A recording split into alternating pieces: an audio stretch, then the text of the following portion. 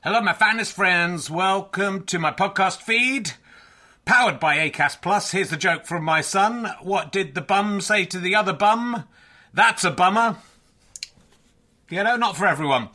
Look, thanks to everyone who's come to see the previews of Can I Have My Ball Back? It's been going really, really well, and I'm really pleased with how the show's turning out. It's officially on tour now. From Wednesday, I'll be at the Leicester Square Theatre. A couple of tickets left.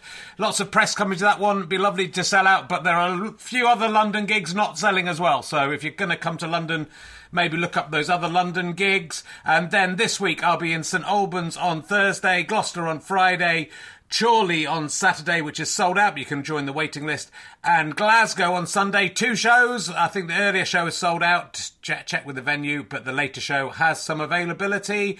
Come along if you can. If you enjoy these podcasts and like them being free, then the great way to pay me back is to buy a ticket to a show or buy a download or a book from gofasterstripe.com.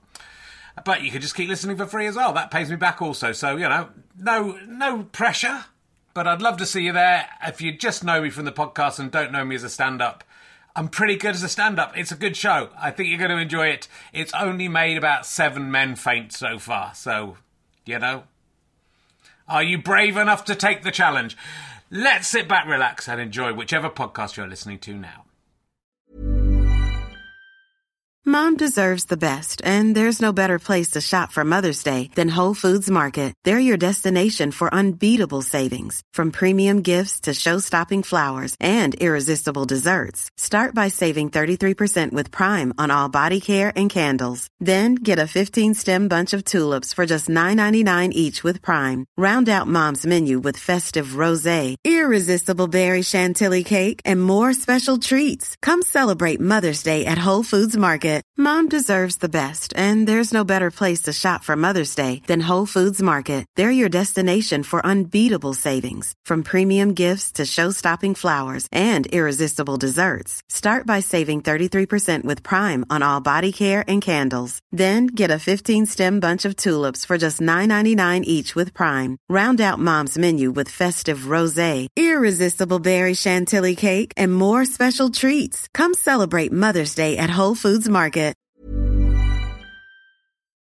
Hi everybody, welcome to another RHLSTP. This one has been fast-tracked. We recorded it last Wednesday. It's with Bill Burr.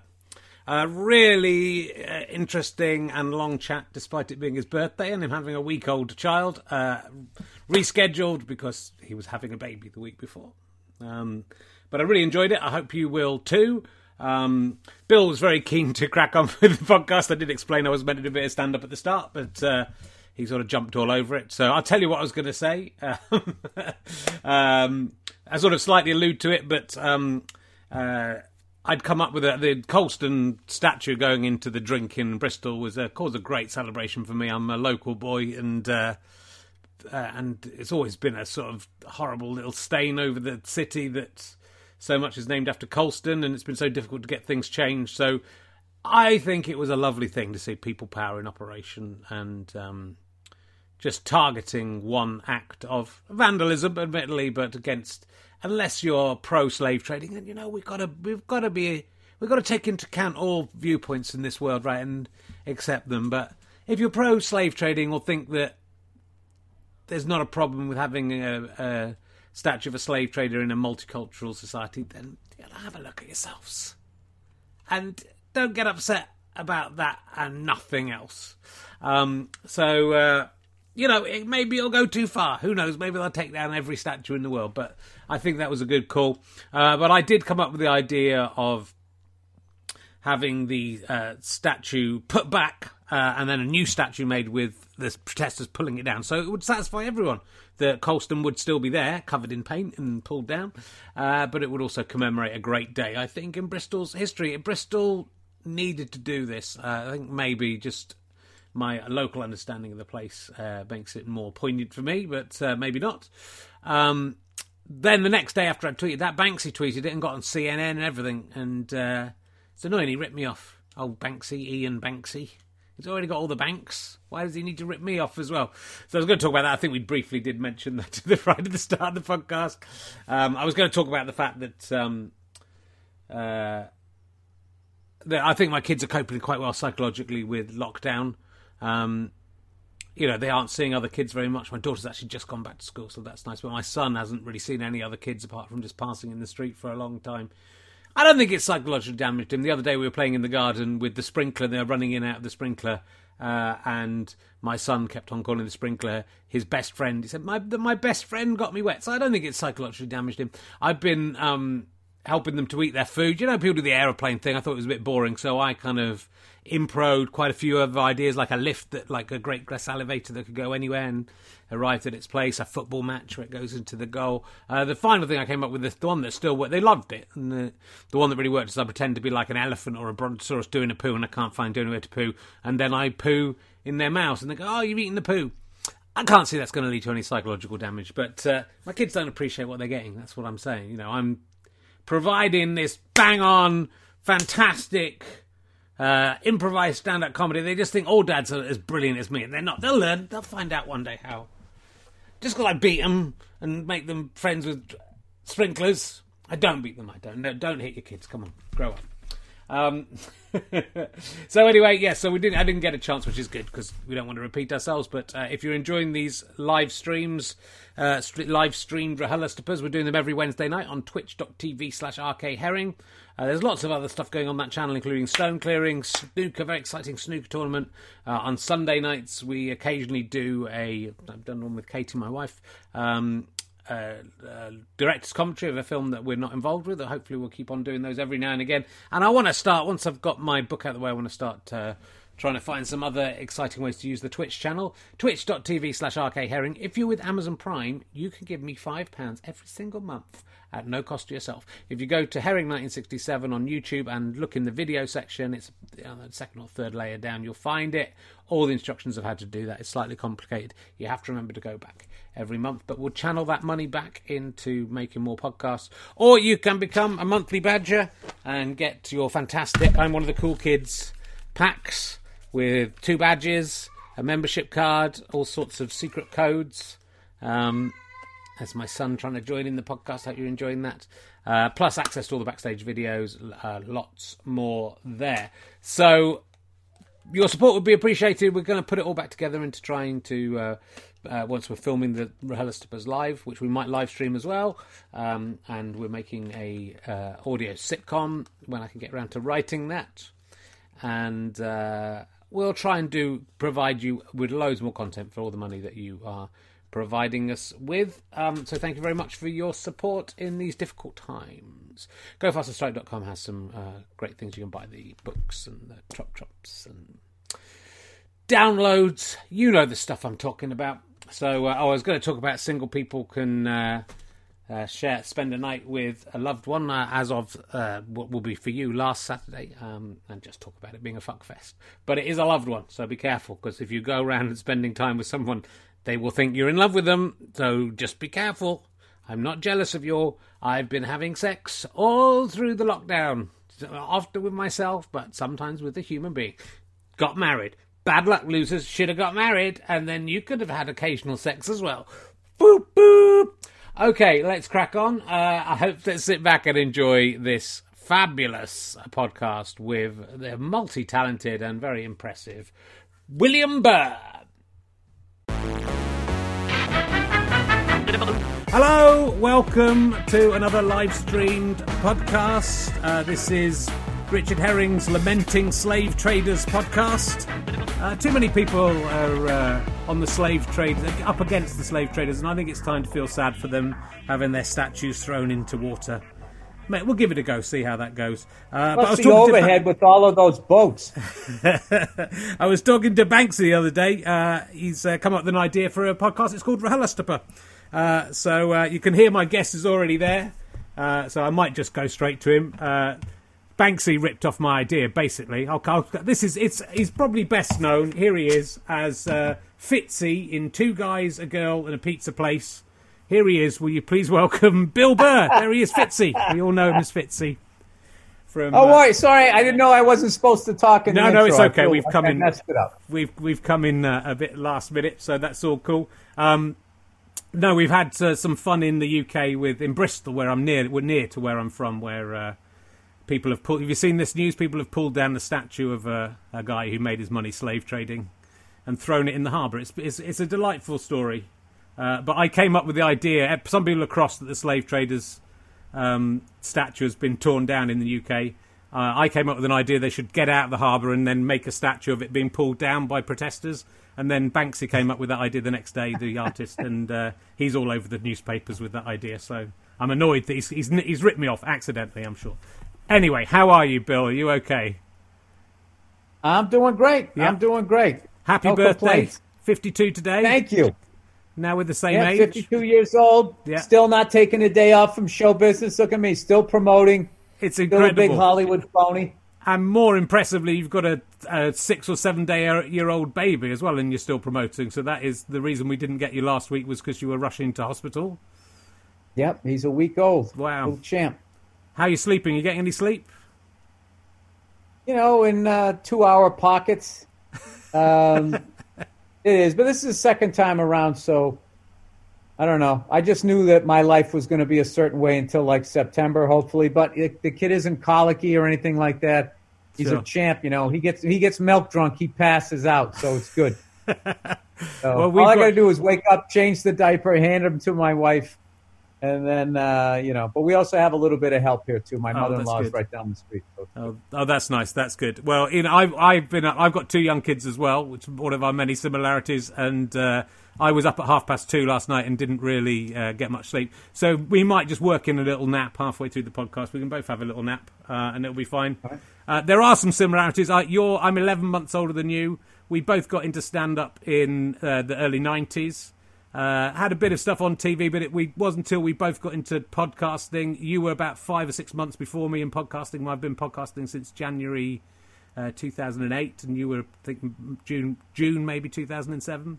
And as a result of that, things have turned. I like how you're saying maybe, and you're 100% accurate in all of your research.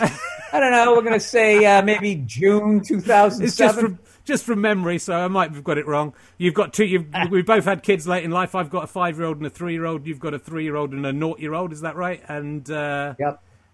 boy and a girl and a boy, so exactly the same. And you've been on Breaking Bad, and I've been on Pointless Celebrity. So it's exactly the same. Parallel universe. It is. I'm It's glad just- we finally met. It's incredible.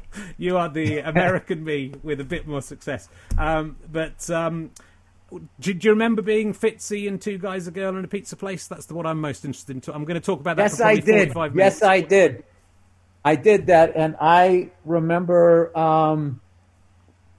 thinking that was all one part, or that I was going to get to play the role of Bernie, because Right. Bernie had more lines, and then it turned out I actually played Ann Fitz, and my lines were just like awesome, huge. And this is the thing, I sucked at it. I wasn't funny. Like, I didn't know how to. I wasn't a good actor back then, but that's probably why I had 3 lines, 3 words.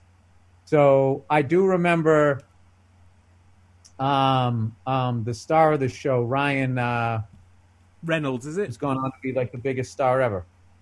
Ryan Reynolds? Come on. Ryan Reynolds, yeah. I remember being blown away by his confidence. Right. And he was like a 21-year-old kid. And I just thought that he just had that star power thing. Sure. And everybody on the show was like really cool. And it was kind of exciting in that it later became 2 guys and a girl.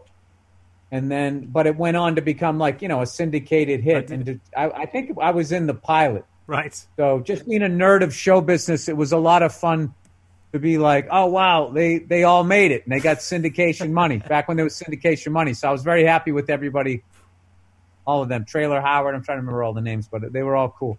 Cool. Well, that's good. I take a bit of a punt with that. We haven't. It didn't make it over to the UK, that particular sitcom. So I didn't know. My God, you guys, you're so uncultured out there. How do you get back from 2 guys, a girl, and a pizza place? We'll look it up. It must be online. You guys could have smoothed over that whole Brexit thing. You could have got on the same page, all just sitting there watching that show. As long as there's no blackface in it, everything with blackface in it has today been cancelled in the UK. So as long as no one blacked up in it, then we can watch it. It might be filling the schedules. There's a lot of UK shows with blackface in them surprisingly amazing recently. to me that white people still do that and then are astounded by the backlash. It's like, even if you think there's nothing wrong with it, it's like, don't be astounded by a backlash, because it's just, you haven't noticed the last 900 people having their careers ended immediately when they did it. You would think no matter how racist you are, you'd at least be intelligent enough to not shoot yourself in the foot and maybe just keep that for your own private eyes wide shut party at home. You'd think they would do that, right? Nope. It's weird. Well, I think there was a period right between like 2002 and 2010 where I think everyone, maybe in the UK, thought the problem had gone away and it was all right to go back to it. I remember thinking when I saw those things, this is pretty weird. But there was a surprising amount of it. And I know there's a few people in America who've, I think Jimmy Kimmel's recently just, they've dug up some old sketch of that. But it happened a lot. There was a show in the UK in the 70s. That's my favorite thing. I love when they dig something up and everybody that was alive when it happened and didn't voice being offended 15 years later gets to be retroactive. I'm talking about the white people. Yeah. They get retroactively. I know black people were immediately offended, but the white people are going to be like, and then this happened in 1998. It's like, aren't you like 35? I think. At what point did you finally wake up and realize that maybe that was something you didn't want to do? So I think that's, I don't know. There's a big thing now with white people over here. Throwing other white people under the bus, under the guise that they care about black people. But I always wonder, there's a little bit of like, put it on him and keep it off of me. Sure. You know, it's like all the woke hiring that's being done now in Hollywood. It's like, and they're all acting like they got rid of the white people that weren't hiring people of color. It's like, you're the same people. You just got called out on it, and now you're acting like, the old way of doing it. Oh, you mean the way you were doing it 5 years ago? Get the fuck out of here. Well, I think there's a lot of truth in that. It's interesting with your stand-up because obviously you're expressing quite a lot of views that are against that kind of liberal consensus that a lot of stand-ups prescribe. I am liberal. Pardon? But I am liberal. Yeah, exactly. But I'm not exactly. I'm not a liberal that is like so far to that side that you sort of starting to become, other than your ideologies, the way you handle differences of opinion is no different than the far right. Yeah, sure. It got a little crazy over here. Where it just was if somebody said something, that means you did it, and then your entire ability to earn a living was then going to be taken away unless you weren't good at it. Yeah. If you weren't good at it, then it was okay to continue on. Because there were certain comedians that were good at being comedians, and people were like, I don't think you should ever be a comedian again. Then there was other people who got busted and then started to pick up the pieces by becoming comedians. But because they sucked and no one was going to their shows, nobody had a problem with it. So none of it made sense. It was just a lot of headless running around. But with a comedian, I think it's wrong to sort of prescribe any idea, any purpose to it, because you can do whatever you want with comedy, but it's part of comedy's job to see the bad on both sides, to pick apart bad arguments, to pick apart things that are ludicrous. So I think the minute a comedian becomes too entrenched in a political view, it's then quite difficult. I think if you are a liberal, I think at that point is when you move on to having your own talk show. You know what I mean? Yeah, sure. But I think also, as you say, I think you can see I'm sure some people can't see the irony in some of the routines, but you can see you're very playful with it, so you'll take things to a ridiculous extreme that therefore shows that you don't really mean it.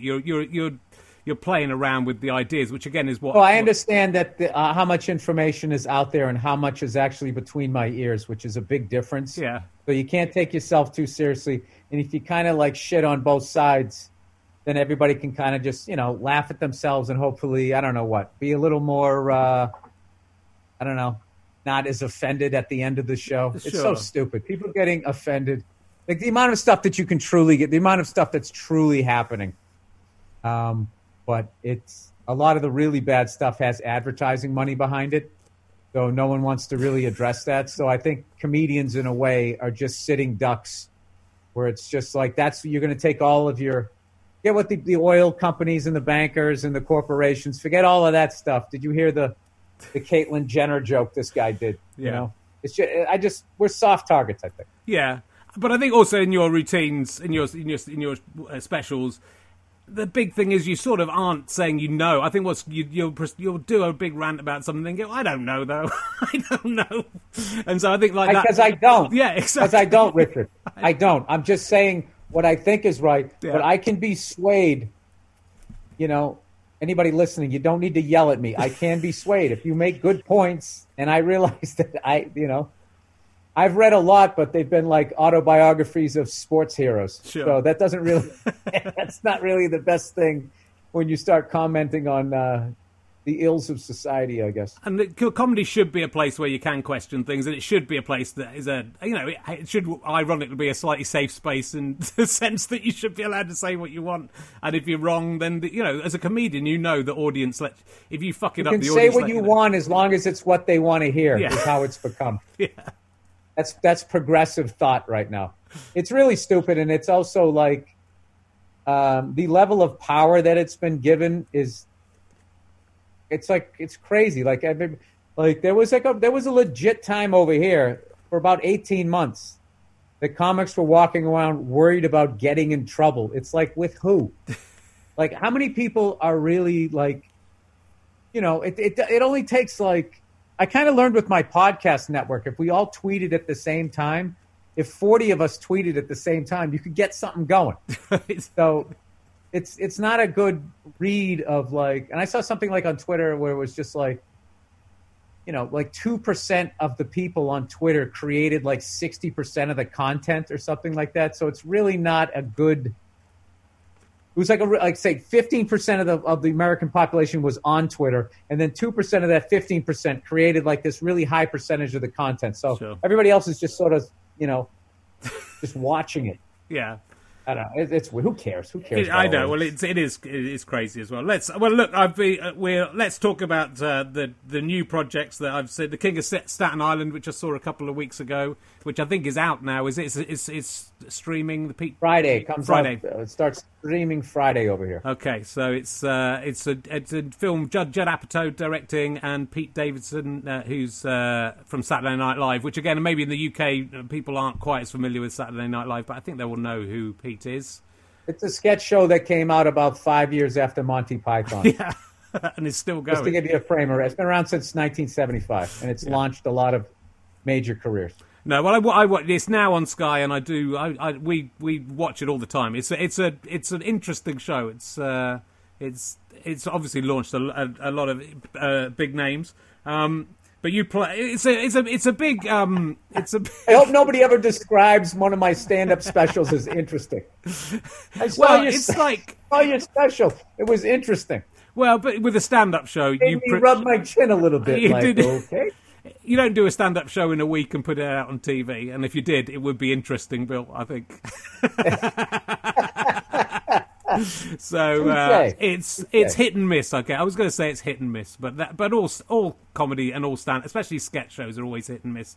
But it's everything is hit or miss. Yeah, you go into a bar, you talk to some birds, as you guys say over there. It's hit or miss. Hit or miss. Yeah. But the film is. Wait a minute. Is that a urine sample? I heard if you drink your own urine, that's how you keep your hair. Is that what you're doing? It's a non-alcoholic beer. It's a non-alcoholic beer I'm trying. I'm kind of skirting around not drinking and then drinking. I drank last night, so I'm having non-alcoholic beer. It's all right. Oh, God bless you. Thank you. Everything in moderation. Right? So I haven't drank since November 24th, 2018, and I'm miserable. Oh, really? I gave up for, I gave up for a year, 13 months, about the same time as we live parallel lives. I gave up until just before the coronavirus hit. And then I'm glad I drank pretty much through the first 2 months of the coronavirus, and then thought I'm going to stop a bit again because it was a bit too much. I remember actually being happy that I wasn't drinking, because I would have gone through some bottles during that. But I actually dream about drinking. I had a dream last night that I had a drink, and it wasn't even taste good. I was more thinking like, oh, I ended my streak of days. That's all I really thought. But I've had that dream. I could use a beer and a shot like you read about. What made you stop drinking? My kid. Yeah. I would be downstairs legally shit-faced, thinking like, God forbid my daughter had a problem, and then I'm going to be drunk dad who has to Uber to a hospital. You know what the big mistake I made was I brought it home. Yeah. For most of my adult life, if I wanted to have a drink, I had to go out to a bar. And a big change was when I brought a bottle home, and then there was like nobody could shut me off. Nobody could tell me the bar was always open. And then it got out of control. It's like, I try not to have cookies in the house. I really realized for the longest time I was looking at people that had sort of compulsive and addiction issues that I thought I was free of it. And I'm wondering if I just wasn't aware of it because I kind of grew up in a strict house where there wasn't a bunch of cookies and crap. Yeah. And having soda was something you did only if you went out to a restaurant, that I just wasn't able to give into it. And I don't know, or can you just have it around the house and eventually just become addicted to it because you're doing it all the time? I don't know. Yeah. Well, Once again, I don't know what the hell I'm talking about. I'm definitely the same with biscuits, as we call them over here in England. What's your favorite? What's your go-to? I like. Well, you see, I've had to stop eating chocolate because I eat chocolate so much. So all chocolate biscuits are gone, and I like ginger biscuits. That's what I like. Oh, that was my nickname in high school, Yeah, so I think this was. is a good one. The old ginger biscuit. I kind of go around. I've been liking the blonde Oreos lately, just for something. I don't know if you have those over there. I don't think we do. We have Oreos, but they came over fairly recently. Really, we didn't. Those were things we'd see on. There's things like Twinkies we see on American people TV. Haven't attacked it yet. They haven't said it looks too much like blackface if you turn it to the side. They're going to get rid of those cookies. Do you know over here, Elmer Fudd, I guess, got rid of his shotgun. Right. He's this old school hunter from the Bugs Bunny cartoon, and they didn't want him to have a gun. You should see his gun too. Like it literally comes like the barrel like goes out gigantic. It's like something from like the 1700s. They're worried that he's going to influence people to get a gun or something. I don't know. So anyway, let's talk about the film for a little bit. My favourite, you play it's interesting, isn't it? Because Pete is quite well known for his dad was a firefighter who died in 9/11, and in the film he's got a firefighter dad who's died in a fire, and you play his mum has not had any other man since the 15, 20 years since that happened, and you come in as the new love interest who's also a firefighter. It's a proper full-on acting role, right? It's like it's the most lines I've ever had in a movie, and it was definitely the most range of stuff. The screaming and yelling. Obviously, I've done that my whole career, but sort of having kids and trying to mentor Pete's character and the romance storyline. Like I never had stuff like that before, but fortunately I got to work with people like, Marissa Tomei, Steve Buscemi, Dom Lombardozzi. I got to work with some real heavy hitters and and then there was a lot of real firefighters on the shoot too. So they made sure literally putting the ladder up. There's a way to put the ladder up where you look like an actor or you look like a firefighter. So they were definitely on us for all of that stuff. Sure. My favourite scene in it is when you and Pete have a fight, and it's just like a real fight. Like often on movies, fights aren't like real fights, but it's a proper fight in that you're both basically just pushing each other and failing really to hit each other properly. Yeah. And it's a very good comedic fight, but you hardly ever see anything like that on a film. You'll only see... Oh yeah. It's like the 15th round of an old school heavyweight, and for some reason everybody knows how to move and throw, and it's just like a real street fight is one of the ugliest things you'll ever see. You have a better chance of like blowing out your Achilles than actually connecting with a punch. Yeah. I'm also going from my skill set. Have you been in fights and have you sort of fight? I know you're an angry person in your shows, but does that anger come I'm really not angry. No. I'm imitating angry people, but people sort of like if I actually did stand up and I was angry, which I have done. If I'm just in a bad mood, my jokes don't work because the stuff that I talk about, I have to be in like a playful mood. So, and just making fun of me flipping out or something I flipped out about in the moment when I'm telling the story, I'm not actually upset, but people, they try to go rage-fueled comedy. Like, it's astounding, like, how much people don't even understand humor. Like, he made fun of that. That means he doesn't care about it. It's like, or it means he cares about it so much he doesn't want to feel those feelings, you fucking dope. So, as far as, like, the fighting goes, I fought up until about junior high. Right. And then everybody hit a growth spurt, and I didn't. And I had to switch to the humor because all of a sudden teeth were getting knocked out and there was blood and shit. I mean, I fought every day with my brothers, fist fights and shit. But there's a level that your older brother's he'll stop because dad's gonna come home, And once we got to junior high, it was like, I'll fight you after school.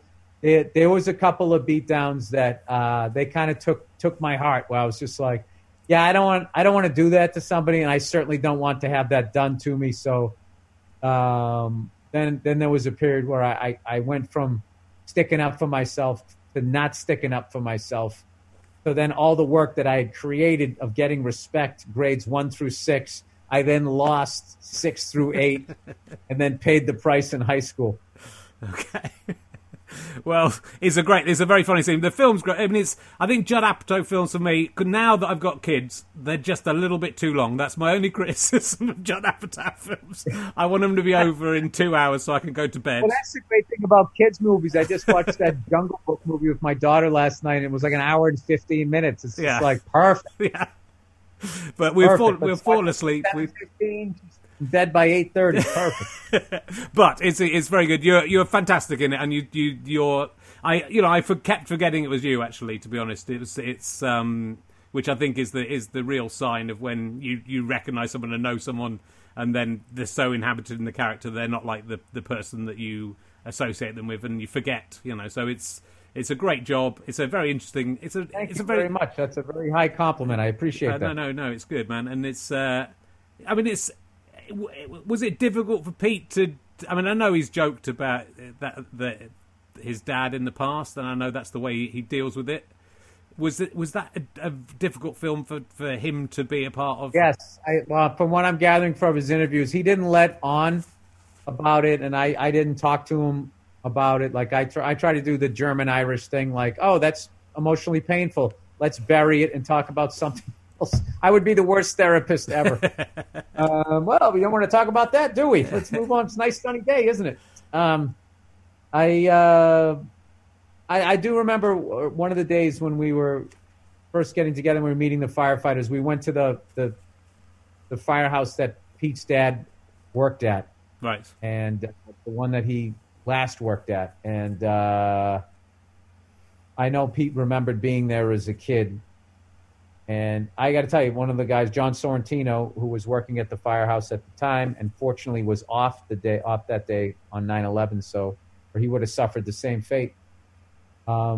He told us the whole story. We went downstairs and he showed us all the 9/11 photos and all the stuff. And dude, it was really heavy. And I was sitting there going like, man, I don't know if I'll be able to do this justice. What have I got myself into? And when we went to leave, Pete did make a comment, in a joking way of like, okay, great. And now I'm going to go home and cry. Like, did it like a comedian. Yeah. And I was kind of like, oh yeah, hey, like I kind of feel like I dropped the ball, to be honest with you, as a friend. I didn't know how to handle that. And but I was happy when I did an interview with him, Pete and Judd, and he was saying how he feels with this movie he can put this stuff behind him. Yeah. And kind of have like his own identity, I think, with like now he's Pete Davidson, the man, as opposed to for a long time in any sort of public eye, I think he was the son of a firefighter that died on 9/11. Yeah. And I also think that people, for whatever reason, want to constantly bring it up. Like, he did tell me that people come up to him all, hey, I knew your dad. He was a great guy, blah, blah, blah. And it's just like, so you just keep picking at the wound. You know what I mean? It's just like, you know what happened. It's like if he wants, I just look at it like, I just treated it like if he wanted to bring it up and talk about it, I would. Yeah. But if he didn't, I wasn't going to bring it up. Because why would you do that to somebody? Sure. I wouldn't do that if somebody's dog died.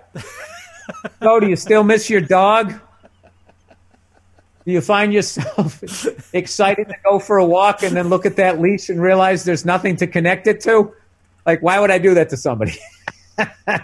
But people, they like to do that. I don't know why they do that. You know, my wife watches a lot of shows where there's people getting interviewed crying about the most painful moments in their life, and I always tease her about it. And it's just like, oh, great. So, like, their children dying is now your entertainment for the evening? Like, how do I kill these? Like, I remember people were asking me when that Michael Jackson documentary came out. Hey, did you see the Michael Jackson documentary? So I was like, no. Why would I want to watch that? Like, what am I going to do for tonight's entertainment? Oh, I'll smoke a joint and watch pedophilia testimony. I've seen every episode of The Office. I need something else to entertain me. I feel like about that with Chernobyl. Everyone's going on about how great this Chernobyl drama is, and I don't want to watch a film about people being radioactively destroyed by a... We know what happened. Yeah, and having deformed babies and just looking at that level of pain when there's absolutely nothing. Oh, you can be informed. And then what? I'm going to make a sign, and then the super wealthy 1% would be like, oh, look at that bald redhead with this sign. Bloodshed, people. Bloodshed affects change. Everything else, I don't know. Or economics. You got to hit them economically. Yeah. There you go. Anyways, the King of Staten Island. I'm guessing I was trying to work out what Staten Island is in terms in a UK term. I think Staten Island is probably like Croydon. Do you know Croydon? It's near to London. Oh, do I know Croydon? I go way back. I used to summer there. It's sort of like heard of it. Staten Island. I'm guessing from the film. I don't know much about Staten Island, but it's kind of near New York, but not the trashier place near New York, I think, or that's how it's viewed, I would say. Well, let me ask you this: it's right outside of London? Yeah, Croydon's just outside of London. Okay, so then all those people that move to London, and feel that they're a success simply because they left their hometown, and they walk past Big Ben, do they all look down on those people? I don't think anyone from Croydon gets out of Croydon, unfortunately, but yeah, they would do if they did that. Oh, they do, yeah. In New York, in Manhattan, anybody from an outer borough was considered the bridge and tunnel crowd. Right. It's just a super elitist, like, you know, how did you get this at some point you were either in a tunnel or you went over a bridge to get to this exclusive island. Yeah. It's stupid. Well, in London, it's if you're not on the Tube network, basically, which is most of South London, but is not on the Tube network, and Croydon very much is not on the Tube network. So yeah, I think it's the King of Croydon. South London is where everybody thinks the animals live. Yeah, is that it? Yeah. So what was West End? I remember that song when I was a kid. The West End girls and West End guys. The West End. He said something in. Something. The West End is the posh part of central London. It's where all the theatres are. It's where the Leicester Square Theatre, where I would be interviewing you if you were over in London. That's the first place I played in London. Is it? Yeah. So that's sort of off West End, but it's that area. It's Leicester Square and all that sort of area, Shaftesbury Avenue. It's supposedly swanky, but it's still London. You know what it is, Richard? You're too down to earth to even notice. You know what I mean? You're a people person. I am. I think it's supposedly posh. You know it is. Yeah, but Leicester Square sounds exciting, doesn't it? But it's just some cinemas and a sort of slightly dodgy statues. I was very excited to be there. London is a big deal for Americans. Yeah, of course. Well, and but America's a big deal for us. So the King of Staten Island... Certain cities. This is why I can tell, like, when our economy's not doing well, is when I hear a British accent and I'm on my way to, like, Minnesota. Where it's just like, the pound or whatever denomination you have over there is so strong over here. Let's visit states nobody in England gives a fuck about.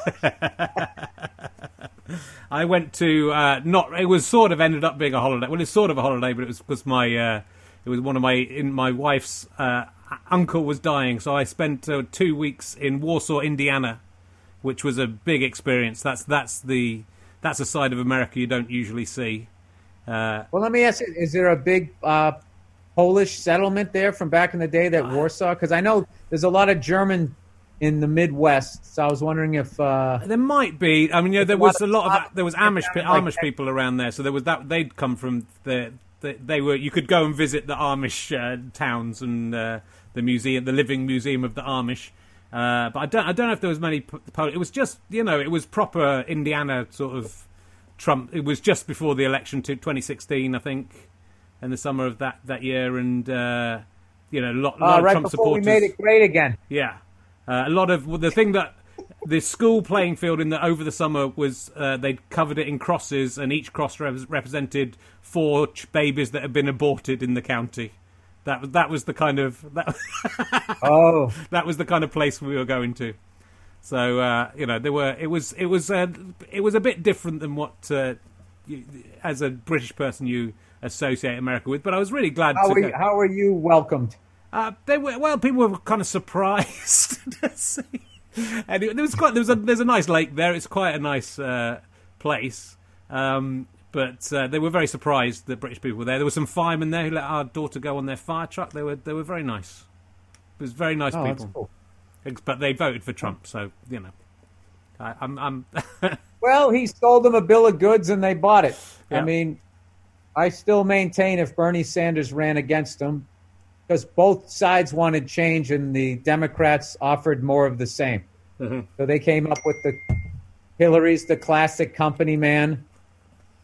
Give them their wars and all the shit that they want, and then it'll trickle down to us, So then Trump was coming in, I'm going to drain the swamp, which was so hilarious. Like, he was going to turn the lights on and everyone was just going to be like, okay, you got us. We're corrupt. Donald's here.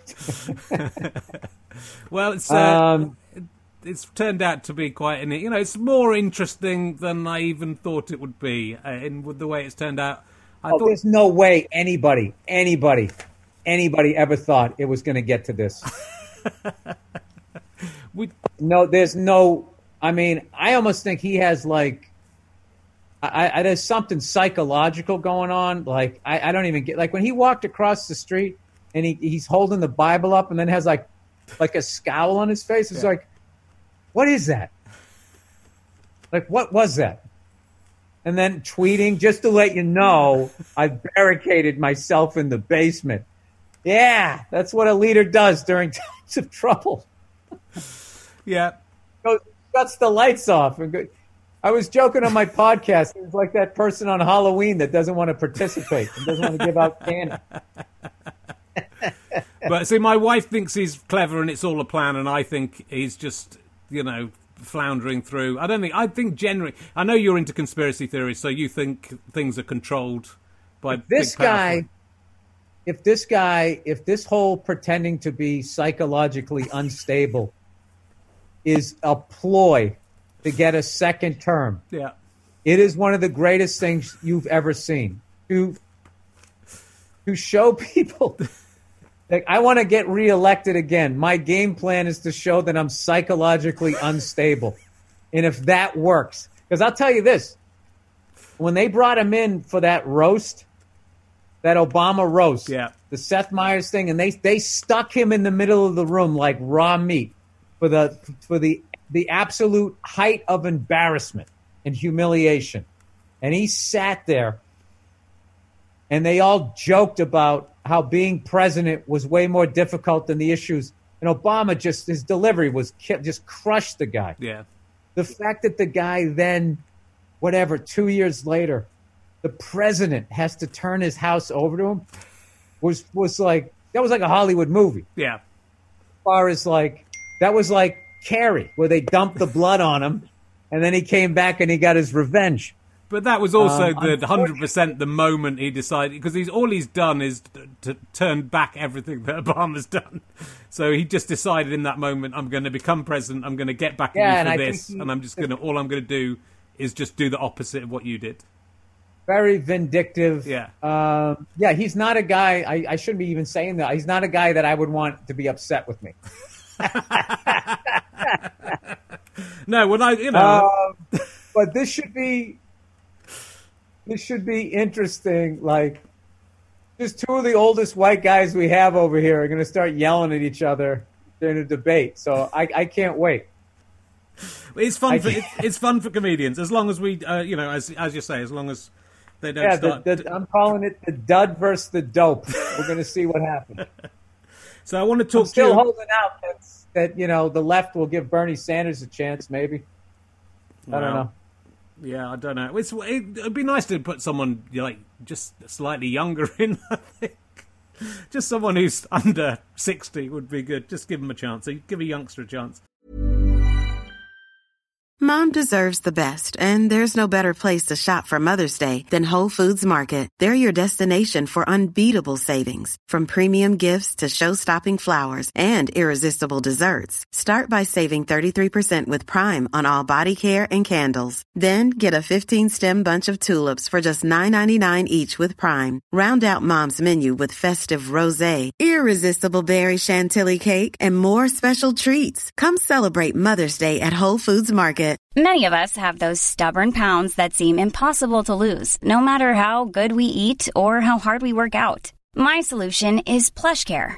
PlushCare is a leading telehealth provider with doctors who are there for you day and night to partner with you in your weight loss journey. They can prescribe FDA-approved weight loss medications like Wegovy and Zepbound for those who qualify. Plus, they accept most insurance plans. To get started, visit plushcare.com/weightloss. That's plushcare.com/weightloss. Life is full of awesome what-ifs, and some not so much, like unexpected medical costs. That's why United Healthcare provides Health Protector Guard fixed indemnity insurance plans to supplement your primary plan and help manage out-of-pocket costs. Learn more at uh1.com.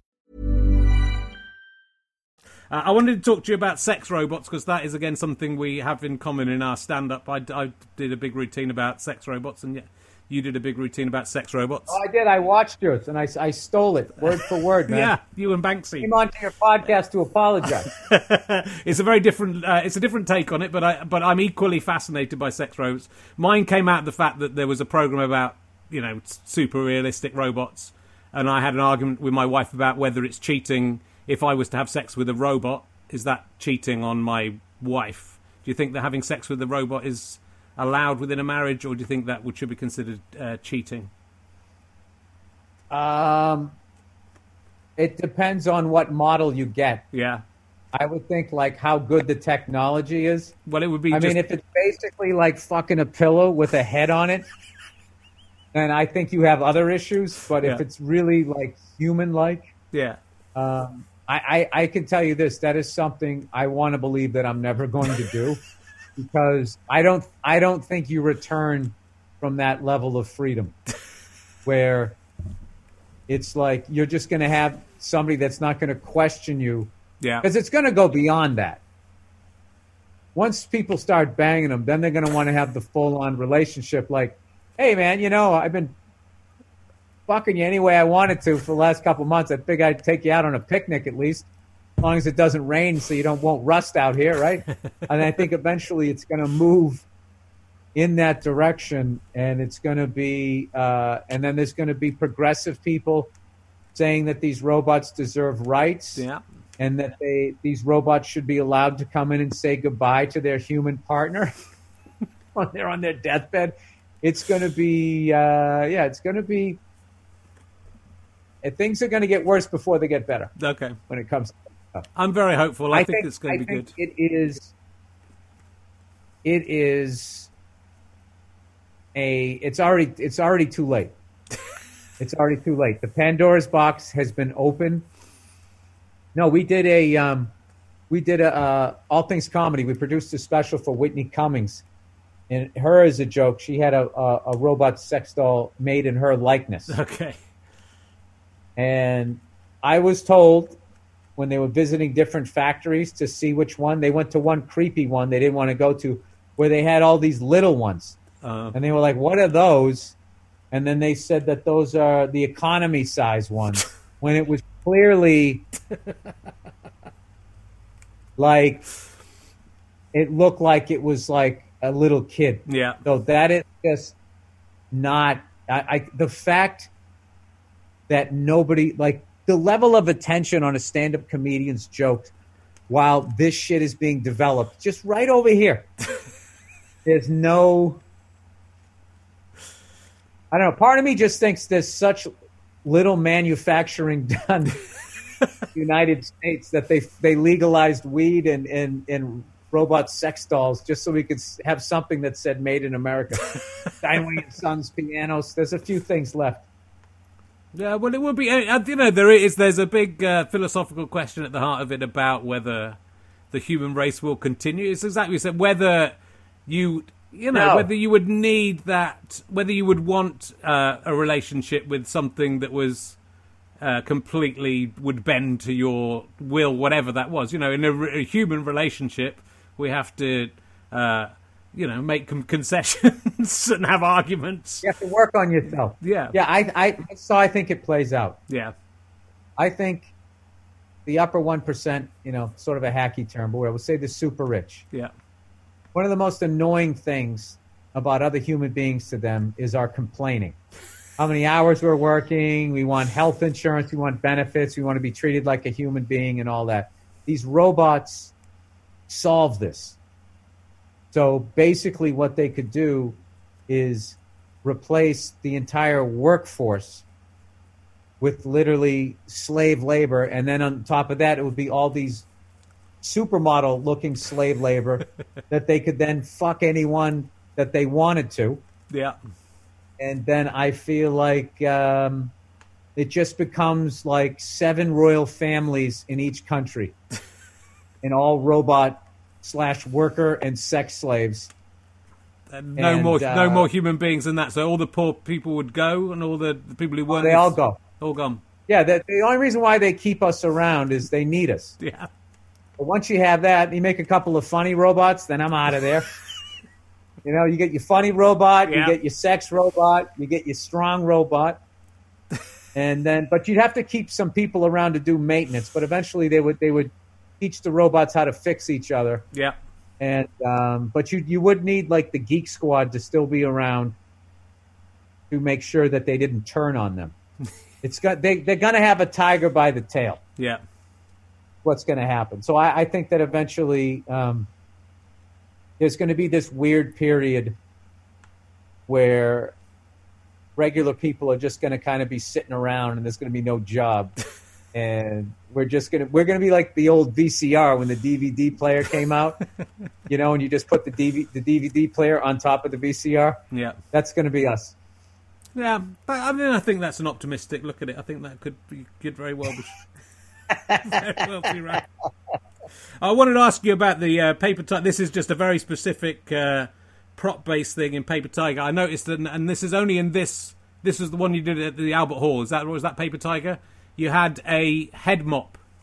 You had like a big sponge thing that you mopped your head with when you got sweaty. Do you know what I'm talking about? A towel?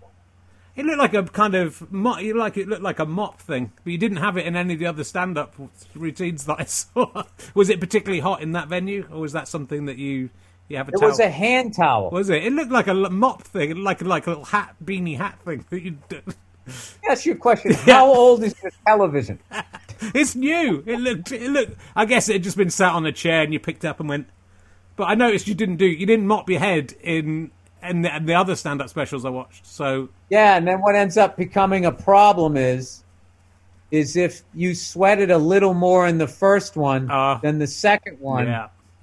Yeah, so I've learned through time to like sort of remember where the mic stand. It's this weird thing where you have to remember where things are while also just being carefree and sort of loose. Because I usually take like 90% of one special. Right. Is what I do, and then there's just a few, because if they're like too long, like the Royal Albert Hall one was too long, so we had to cut a little section out. Yeah. Slam it together. So then you kind of need It's almost like, when people restore a car, they have the car they want to restore, and then they buy another version, and that's the parts car. Yeah. You kind of need that to take a couple of things to Sure. put it on and make it. So that's why I had the mop thing. Head mop. I just wondered if that was a thing what it you was. developed It over was the. a head I've got mop. hair, so I don't need a head mop. I've got a lot of hair, so that hair that gets rid of the head sweat itself. You have no idea how much, like the level that you have to sweat Yeah, before you look down and it starts pouring, before you shave your head. It's unreal. right. I mean, if I was to go do a hot yoga class, I would need like a headband. Because it would be just coming down to my eyes and it would start stinging. How was playing the Albert Hall? I've not played the Albert Hall at all, I don't think. But was that? It's quite an unusual venue. You don't think you would Because forget that? Like, I've- I want to live your life. Like, what life are you living that you Well- play Roy? Did I ever play that place? I haven't. You sometimes do charity concerts somewhere and do like 5 minutes somewhere, but I don't think I've That's done. right, and I don't count those. No. You don't count those. No, but I've never even got to play the rooms. There's a little room at the Albert Hall that seats about 200 people. I've played that, but I've not played the actual Albert Hall. I've been there and watched stuff. It's quite a weird venue for comedy, I would think. Did it just because it's a high ceiling, the audience Oh, I loved it. did you? Yeah, I'm a huge Led Zeppelin fan, so Right. every time I go there, I just picture John Bonham's drums are right there. Yeah. Page was there. John Paul Jones' Plant was there. I absolutely I love performing there. And it was an unbelievable honor to go to another country, just to have people show up, forget about playing. And that's one of the most beautiful venues in the world. Sure. I don't know if you take it for granted because you live down the street. You're not sure if West End is posh or not. The Albert Hall's You pretty can't posh. remember if you played the Royal Albert Hall or not. It's sort of a big deal for an American to go over there. I've played I can't even remember what it's called. There's a tiny room. No, I haven't played the Albert Hall, but I would like to. It looks nice. Carnegie Hall. I can't remember if I was ever there. Is that in Rhode Island? So let's quickly talk about. I mean, there's loads more to talk about. But let's talk about F is for Family, which is the 4th season's just about to go out on Netflix in the next few days. I think. Yes, that also comes out Friday, June Okay, 12th. it's a big day for you. It's a big day It for your is. fans. And then I got nothing. And then it's all I flatline. It's again. It's unusual in that it's a cartoon, but it feels. I mean, it's comedy, but it feels very dramatic to me. Again, I think the more you get into the story of it, there's big series arcs, and it's about the relationships of the people. So it's not like The Simpsons, or maybe it's like The Simpsons in the early days where it was about the family relationships, but it's actually a darker thing than most cartoons. Do you think it's fair to say? I would say that. Sorry, I got to turn the pillow over. It's getting hot in my legs, Okay. my old legs here, my 52-year-old thighs. It's the comedy. I like all kinds of comedy. Sure. I like absurd. I like silly, avant-garde. I don't care what it is, but like just my wheelhouse from where my brain is. I like coming from a place of reality, and it can get absurd. But I try not to go too absurd. We sort of pick our spots of absurdity on the show, but it has to be tethered to some sort of reality. Yeah. And that's just my own personal taste, because when stuff gets so ridiculously absurd, I stop caring about the characters. Sure. Like, I don't give a shit what happens to any of them. And so I need to have some sort of something that I can kind of relate to. You know what I mean? Yeah. Well, I mean, it's just in the opening titles of your character flying through the sky from a young man to a middle-aged man and crashing through the roof into his family. Just the way that opening titles passes by, you kind of know. It's sort of funny and just, oh my god, that's our lives, isn't it?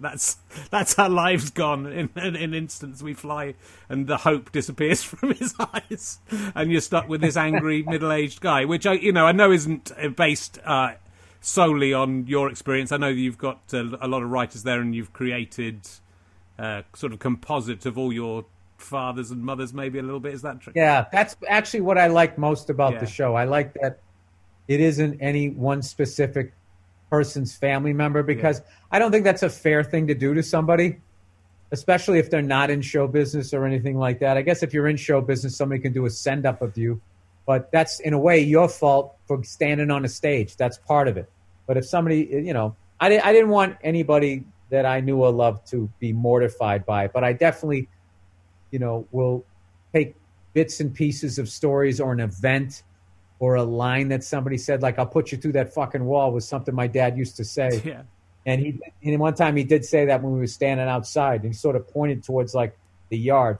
I'll put you through that for like what the wall across the street, that other house or whatever. We try not to laugh. Just things like that were sort of the basis of. The show actually came about for me telling stories about my family on stage, and I've been doing this long enough that I've seen sort of like generations go by where my family stories were totally relatable and hilarious at first.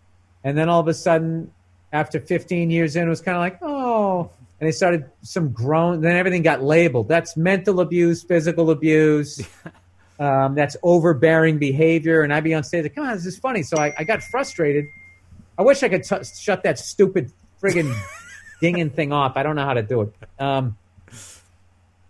But I just got frustrated with it, and I was trying to think, how the hell could I ever tell these stories and without people getting offended? And then, I was a fan of South Park and a lot of these shows like that, and the stuff that they could get away with. I was like, all right, what if I animate them? So I was just going to do little 5-minute vignettes. I was going to pay to animate them on my website, and I never got around to it.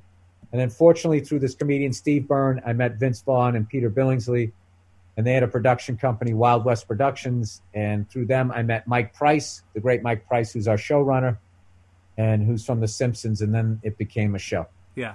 Turned into a half-hour thing. And then we went to Netflix, and we wanted to do standalone episodes. And Netflix was like, no, do it serialized. One episode leads into the other. And I thought that was the dumbest idea. Why would you do that?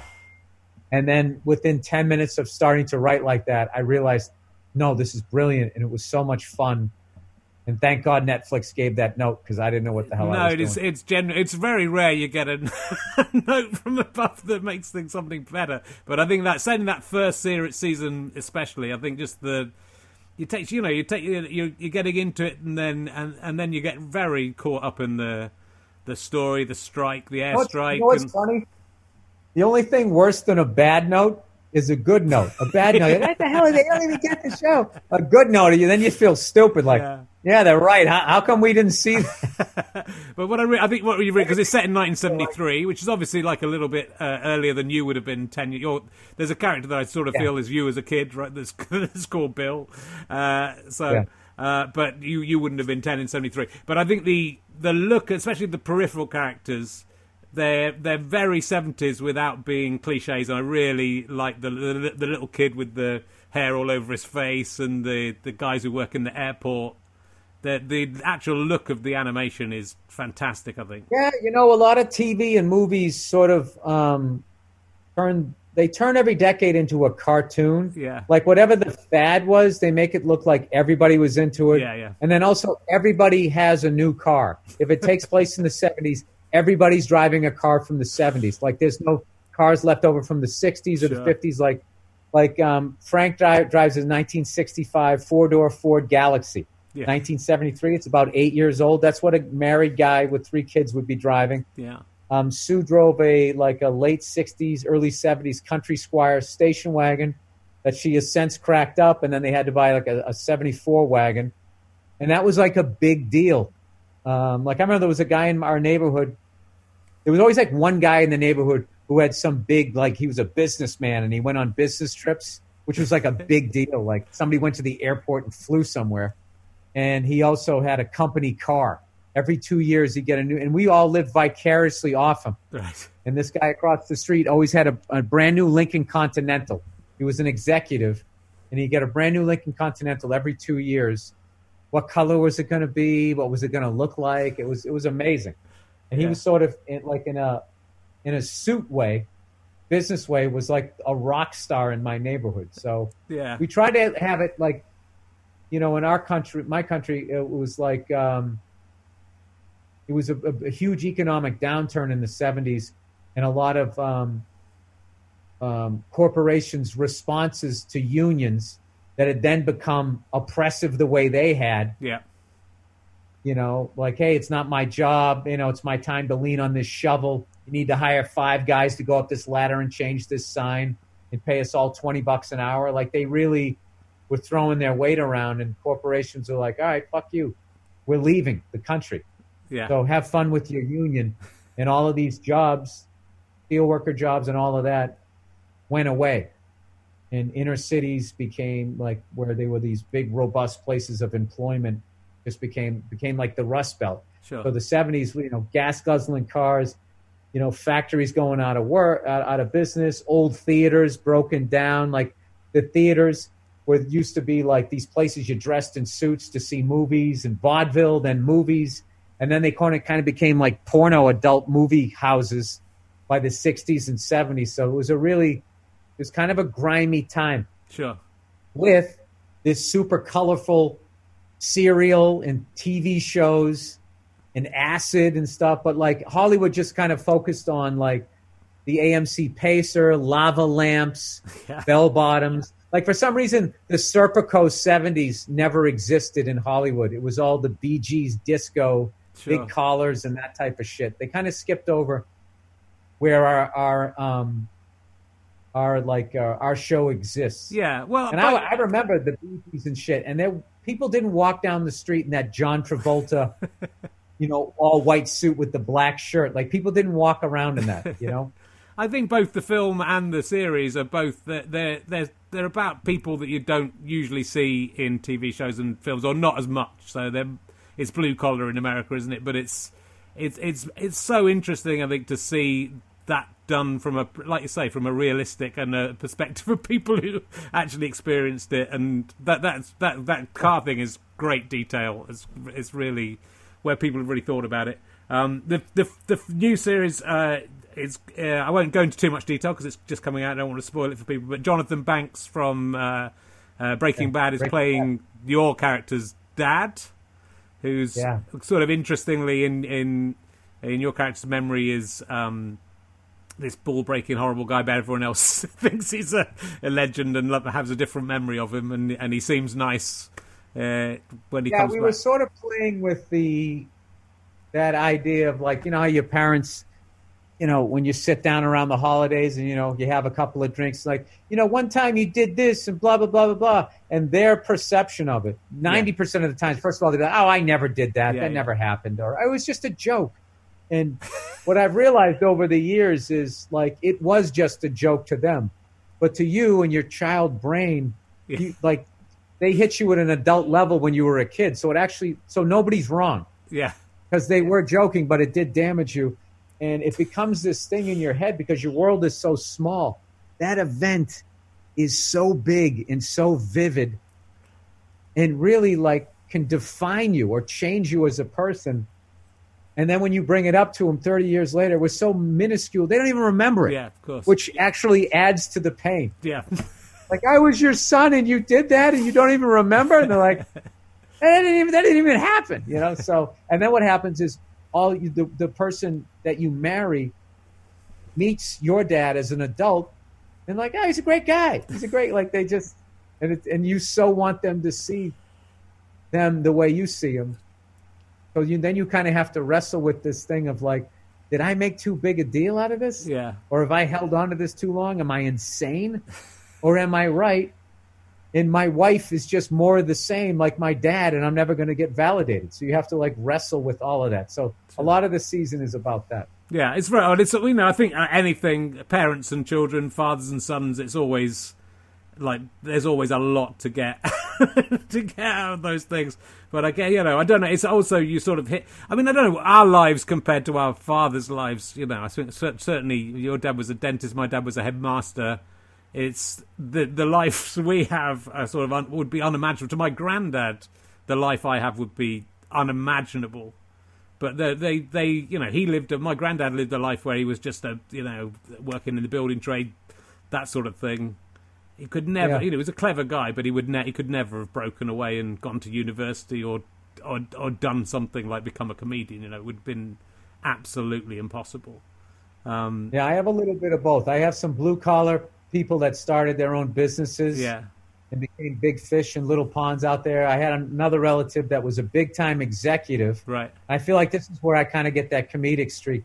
He was a big executive at one of the big 3 car companies in Detroit. Okay. And he shot his mouth off about something. He should have kept his mouth shut and not said what he was thinking, but he did. Then he got busted all the way down to like running a car dealership. So there's a little bit of Frank Murphy in that. Yeah. In that, like, where Frank never got there. This guy got there and then kind of got busted down. But he also, I think kind of taught people in my family to say what you're thinking. If you really think it's right, to say it. Consequences be damned. So I've seen a lot of that in my family, where there is it should be said, but you shouldn't say it. And then you do, and then you pay the price. Or, because I don't want to paint it like we're always right, because we aren't. But then there's the other thing of like, there's times where we are right, but the way we express it, we then become wrong, which has been my life. We're like, yeah, dude, you made a good point, but that's no reason to call somebody a fucking cunt. You could have just made the point rather than leading with, let me tell you something, you fucking cunt. Because who is listening after that? True. But, like a big phrase in my family is, you know what your fucking problem is? Which, like, somebody's going to be like, well, gee, I've been waiting for somebody to tell me what my problem is. By all means, bestow your wisdom on me. It's the problem with the world, though, isn't it? That's if everyone started, look, what about this? Rather than you fucking... No, that's my favorite. Yeah. That's my favorite thing when I look at interactions on the internet. When people will write like, hey, fuckhead, maybe if you blah, blah, blah. Like, who's listening past, hey, fuckhead? I mean, it's over. It's true. But, expressing yourself, I think maybe it's something, I'm writing a book at the moment about men and blah, blah, blah. It's about, I do this thing on international... I love how you soft pedal all your stuff. It's about men and blah, blah, blah. I maybe played the Royal Albert Hall. I don't remember. It's about where men are at the moment based on, I do a thing on International Women's Day where I go on Twitter and everyone who asks, when's International Men's Day? There'll never be an International Men's Day, and there is an International Men's Day. It's November the 19th. So I just find everyone who asks that question and tell them it's November the 19th. That's great. That's hilarious. Because I would have thought the response you were going to get every other day of the year. When you get that, that's the other cliche dance. But it's just it's about it's like people doing their bit of stand up on Twitter. Go, when's International Men's Day? November the 19th. It's not a good joke is my main problem with it. But I'm ending up writing a book about whether equality and whether men or women need it more or blah blah blah. But I think men are in a sort of crisis. I'm quoting you I've quoted you in a chapter because I was talking about the male feminists and how ridiculous you think that is that a man can be a feminist. But that's also the view of feminists. Like feminists don't want men to be feminists. Not that they're a feminist. I just view it as they're just putting on that thing to be like, see, I wore my button. Yeah. Male feminist. Gonna be, he's an ally and all that. Those dumb terms. It's like that's all you have to do. That's all you have to do. So all those Nazis at the end of World War II, all they would have to do is just put on a button. I mean, come on. It's just like your actions, I think, should prove like, I don't know. I have a debate with this. My wife is also like, well, yeah, but a button is a show and a sign of solidarity. She's also right. I'm an idiot. I think you're right and wrong, and we're all right and wrong. It's a very difficult book to write because I want to get both sides, but I also want to... That's exactly right. We are all right and wrong. Yeah. And so it's very difficult. One of the main flaws of human beings is our inability to admit when we're wrong. Yeah. And I have it in spades. Yeah. But I think men are, there is a crisis that men don't express themselves. Like comedians, at least, even if you're expressing yourself in fake anger, or comedians express themselves, and though a lot of comedians are crazy, it's good to get it out there, right? It makes me feel better to do the sort of stuff I do on stage. I'm sure it makes you feel better to get that stuff out. I think a lot of men are repressing, and because of masculinity. Which again, I suppose both of these things we're talking about, these new projects, are about masculinity and about the journey men have to take, and the way that men can equally be downtrodden by the system. But men get angry with women when they should be getting angry with the system. The same system that's stamping women down is stamping men down. It's the patriarchy's bad for men, and yet we support it much more than women do, because we buy into that masculine stuff. We don't question it. Yeah. You don't sort of like that whole thing that we support it, like there's some sort of meeting going on. I don't know. I will tell you, I'm watching a show right now that's based on a real murder case. Right. And it's about a woman. She was raised Catholic. She believed in marriage. Gets married to this guy. The guy's in medical school. All right. And, which is obviously a lot of debt you incur before he becomes a doctor. So right as he gets to the end of medical school, he decides he doesn't want to be a doctor. He wants to be a lawyer, and do like malpractice lawsuits. So he goes to law school, and during that time, she was the breadwinner and supported him. So then they finally come out the other side. He makes partner. He's making all this money, and they're living the good life. And then he starts, hooking up with some assistant. Has an affair, and ends up leaving his wife for her. Long story short, she snaps, drives her car into the front of his house, into the front door, with her own kids in there. Right. And eventually she ends up getting a gun and killing both of them. Okay. And when I read about the actual case, said this was a landmark case that opened up the debate about women sacrificing their careers to help their guys and then being left with nothing. And I just thought that was the funniest thing ever. That it was like, this was the case that brought that up. Like, this isn't a case about mental illness and maybe gun control. It's like, there's no way if a guy murdered his wife that it would be a landmark case to talk about how the problems that men have with something that women are doing in a case where a guy murdered a woman. Yeah. Like O.J. Simpson. This is a great case. This is a landmark case that brought up the fact that wives don't rub their guys' feet enough after a long day out there on the gridiron. Like, you would be tarred and feathered, and it would be the end of your career. And I'm watching the way they're telling the story. I love the show because the acting's incredible. The writing is good. But the way they are making the husband out in this marriage, when I'm watching it, is I am like 3 episodes in. I'm like, oh, yeah, she should shoot this guy. Like, this is the way. And this was an actual guy who can't defend himself and is dead. And his kids are psychologically scarred because of what the ex-wife did. And you're watching it. And the way that they're telling the story, because I've gotten in arguments with my wife about it. I go, you don't think this is weird? The way they're telling this story? And he goes, well, it's her story. It's like, what, did she write it? There's a difference between being her story and being a story about what she did. Sure. This almost seems like it's a defense. Recently, she's been in jail for like 30 years, and recently she was up for parole. And she has some sort of narcissistic defect or whatever. She still sees nothing wrong with what she did. Okay. And they won't let her out. I mean, she's an absolute nut job. Yeah. I mean, whether she's in a mental health facility, I think is the debate. Yeah. And how to just, listen, what that guy did was bad. It was a piece of shit move. You get divorced. That's it. It's not licensed to go murder the guy. But the way they're telling this story, that is the thing where a lot of my comedy comes from, where it's just so blatantly like we had one football player that was taking a knee over here.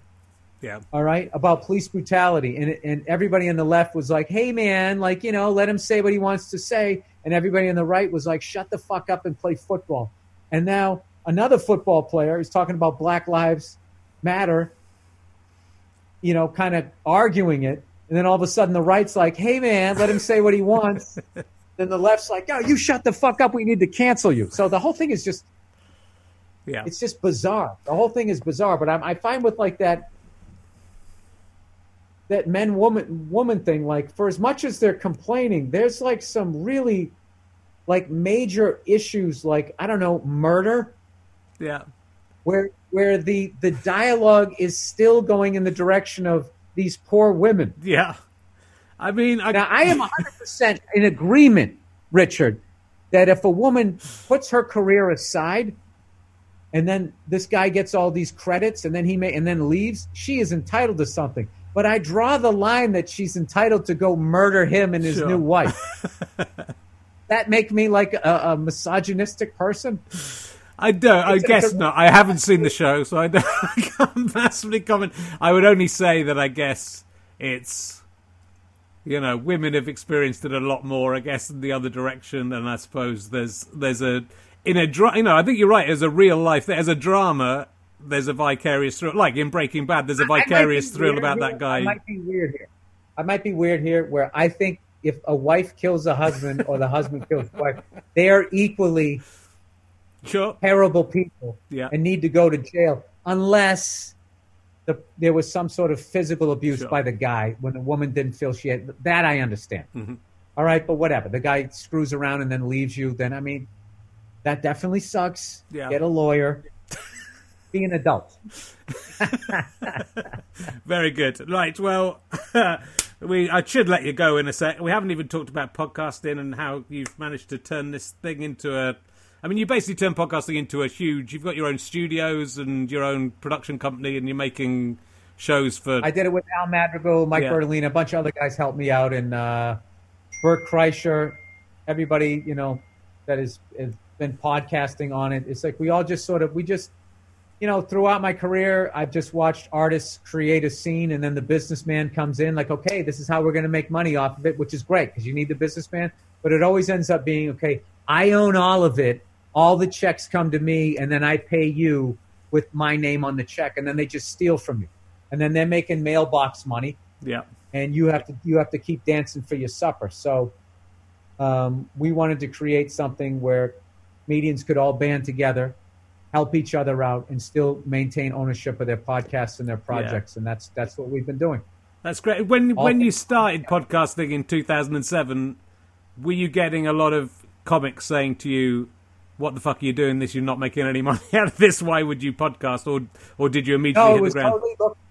It was just totally looked at as a promotional thing. Right.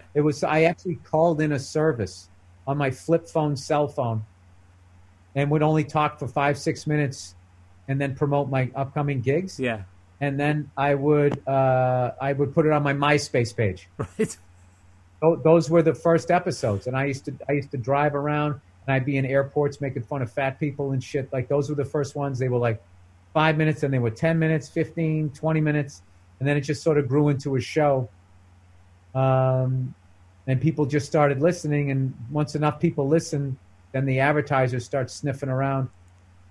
And and then all of a sudden you get a guy like Joe Rogan and Mark Maron having the standing president as a guest. It's crazy. Yeah. No, it is that sort of appeal to me as well, that sort of, having the autonomy to do whatever you wanted. I think, again, it kept in the UK 10 years ago, 12 years ago, we were going through like one of those times where radio and TV were saying, you can't do this, you can't say that. So just the idea of being able to do whatever you wanted and put it straight out there was what sort of appealed to me. But it's incredible, I think, the last 5-10 years, how it has become such a big business. Obviously in America especially, there's multi-million-dollar deals. Yeah, it's been it's been crazy. It's been crazy. So I'm happy to be a small part of it. You're a pretty big part of it. Well, look, I should let you go. You've been fantastic to give us all this time. Coming out very soon, probably by the time this podcast did, F is for Family and The King of Staten Island, both fantastic, very well worth your time. And you're also, we didn't even talk about The Mandalorian. I'm not that interested in Star Wars, but I'm still impressed by The Mandalorian. I didn't watch it much either. No. I used to, all I would do is make fun of it. People actually think I hate Star Wars. Like, I haven't even watched it enough to have an opinion on it. but I just would. Anytime I see people getting overly excited about something, as a comedian, the antenna goes up. It's like there's something to make fun of because it will annoy those people, but will make these people over here laugh. It's sort of a form of trolling. So I've definitely had a lot of people asking me, like, hey, this is something you made fun of, and now all of a sudden you're in it. Jon Favreau came up to me. We were at a mutual friend's birthday party, and because I'm in the mix out here, Richard. Yeah, pretty clearly. He asked me if I wanted to be on it, and I told him, I said, I've done nothing but make fun of that. He goes, I know, I listen to your podcast. I think your fans would think it would be hilarious if you were in it. Now, had I known that he was going to shoot it like a spaghetti Western, and I used to love all the Clint Eastwood, Charles Bronson, Lee Marvin movies, if I knew it was going to be, I would have begged him to be in it. So it was just sort of dumb luck of getting to know a few different people and doing a podcast. That's how I got on it. Well, it's great to see. I mean, I think comedians are good actors on the whole. And it's interesting, the ones that go and do it. But you're extremely, and Breaking Bad as well, obviously. I mean, it's a lot of you were in probably 4 episodes of that, but that's a very memorable character of QB, was it? As he says, as he tries to remember. But I got it right, so that's good. But the line on the money, and it's the scene where the guy runs into the wall, tries to escape and runs into the wall. They're very memorable bits. To be playing with, I mean, all these things, Marissa Tomei, what a fantastic actor to work with, and Jonathan Banks you've been working with, and you've been in a scene with Walter White and Mike in Breaking Bad. That's pretty good. I know. No, one of the coolest things was, because I was such a big fan of the show. Sure. When I actually got on it, I was pinching myself. But one of the coolest things was I got to do a scene in Saul Goodman's office. Yeah. We had the Constitution on the wall, and I think he went into the safe, and I was just like, I can't believe, because I didn't get on to like the 4th season, I think. So sure. I had been, and at that point I had watched 60 episodes of this thing or whatever it was, and 30, 40 episodes of it. It was so surreal to be. I imagine for a Star Wars fan, that was like my Millennium Falcon. Yeah, there you go. Yeah. How about that? Yeah, that's cool. Well, look, I'll let you get back to your tiny child. They're so little when they come out and you forget how tiny they are. It's so nice, that first. Oh, yeah. That first. And how soft. They're just they're like a horse's muzzle. I mean, I best smell ever. I mean, I don't want to have another yawn, one. But it makes the heart explode. Yeah. With love. Just watching them yawn. It's the cutest thing ever. Not that I haven't enjoyed talking to you, Richard, but I'm going to get back to that. You get back to that. They grow up and they're not as nice. But I kind of think, maybe we'll have another one now. I can't do it. I can't do it. Yeah, you can't put your wife through that again. Poor woman. Hey, look, thanks so much for giving me so much of your time. And everyone go and stream both of those shows and the film and the shows. It's very well worth your time. Thank you very much. I hope to see you over in the UK soon. I'll see you in the West End, all right? Yeah, I'll see you in the West End. Thanks so much, Phil. Bill Burr, ladies and gentlemen, thank you very much. Cheers, Thank you, everybody. We'll see you. Bye. Richard, thank you so much. Thank you. It was awesome. Thank you very much. Bye-bye. All right, we'll see you. I'll just...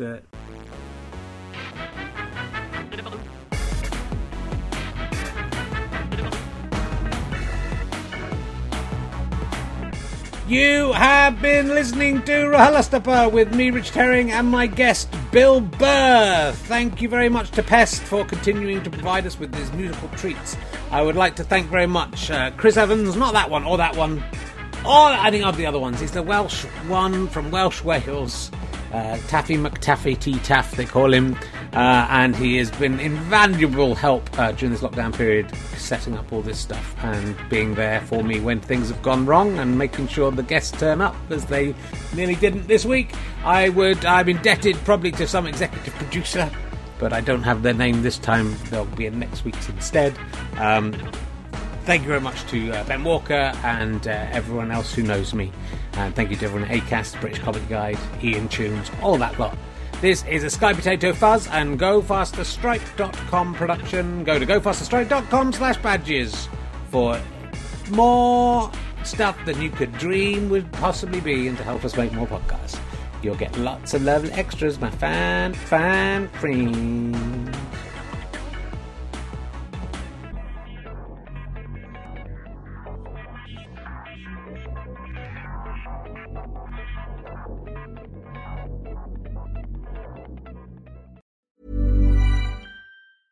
Mom deserves the best, and there's no better place to shop for Mother's Day than Whole Foods Market. They're your destination for unbeatable savings, from premium gifts to show-stopping flowers and irresistible desserts. Start by saving 33% with Prime on all body care and candles. Then get a 15-stem bunch of tulips for just $9.99 each with Prime. Round out Mom's menu with festive rosé, irresistible berry chantilly cake, and more special treats. Come celebrate Mother's Day at Whole Foods Market. Mom deserves the best, and there's no better place to shop for Mother's Day than Whole Foods Market. They're your destination for unbeatable savings, from premium gifts to show-stopping flowers and irresistible desserts. Start by saving 33% with Prime on all body care and candles. Then get a 15-stem bunch of tulips for just $9.99 each with Prime. Round out Mom's menu with festive rosé, irresistible berry chantilly cake, and more special treats. Come celebrate Mother's Day at Whole Foods Market. Imagine the softest sheets you've ever felt. Now imagine them getting even softer over time. That's what you'll feel with Boll & Branch's organic cotton sheets. In a recent customer survey, 96% replied that Boll & Branch sheets get softer with every wash. Start getting your best night's sleep in these sheets that get softer and softer for years to come. Try their sheets with a 30-night guarantee. Plus, get 15% off your first order at bollandbranch.com. Code BUTTERY. Exclusions apply. See site for details. Thanks again for listening to the podcast. richardherring.com/ballback/tour or richardherring.com/gigs for all of the information on the tour. GoFasterStroke.com for lots of downloads and books and lots of fun.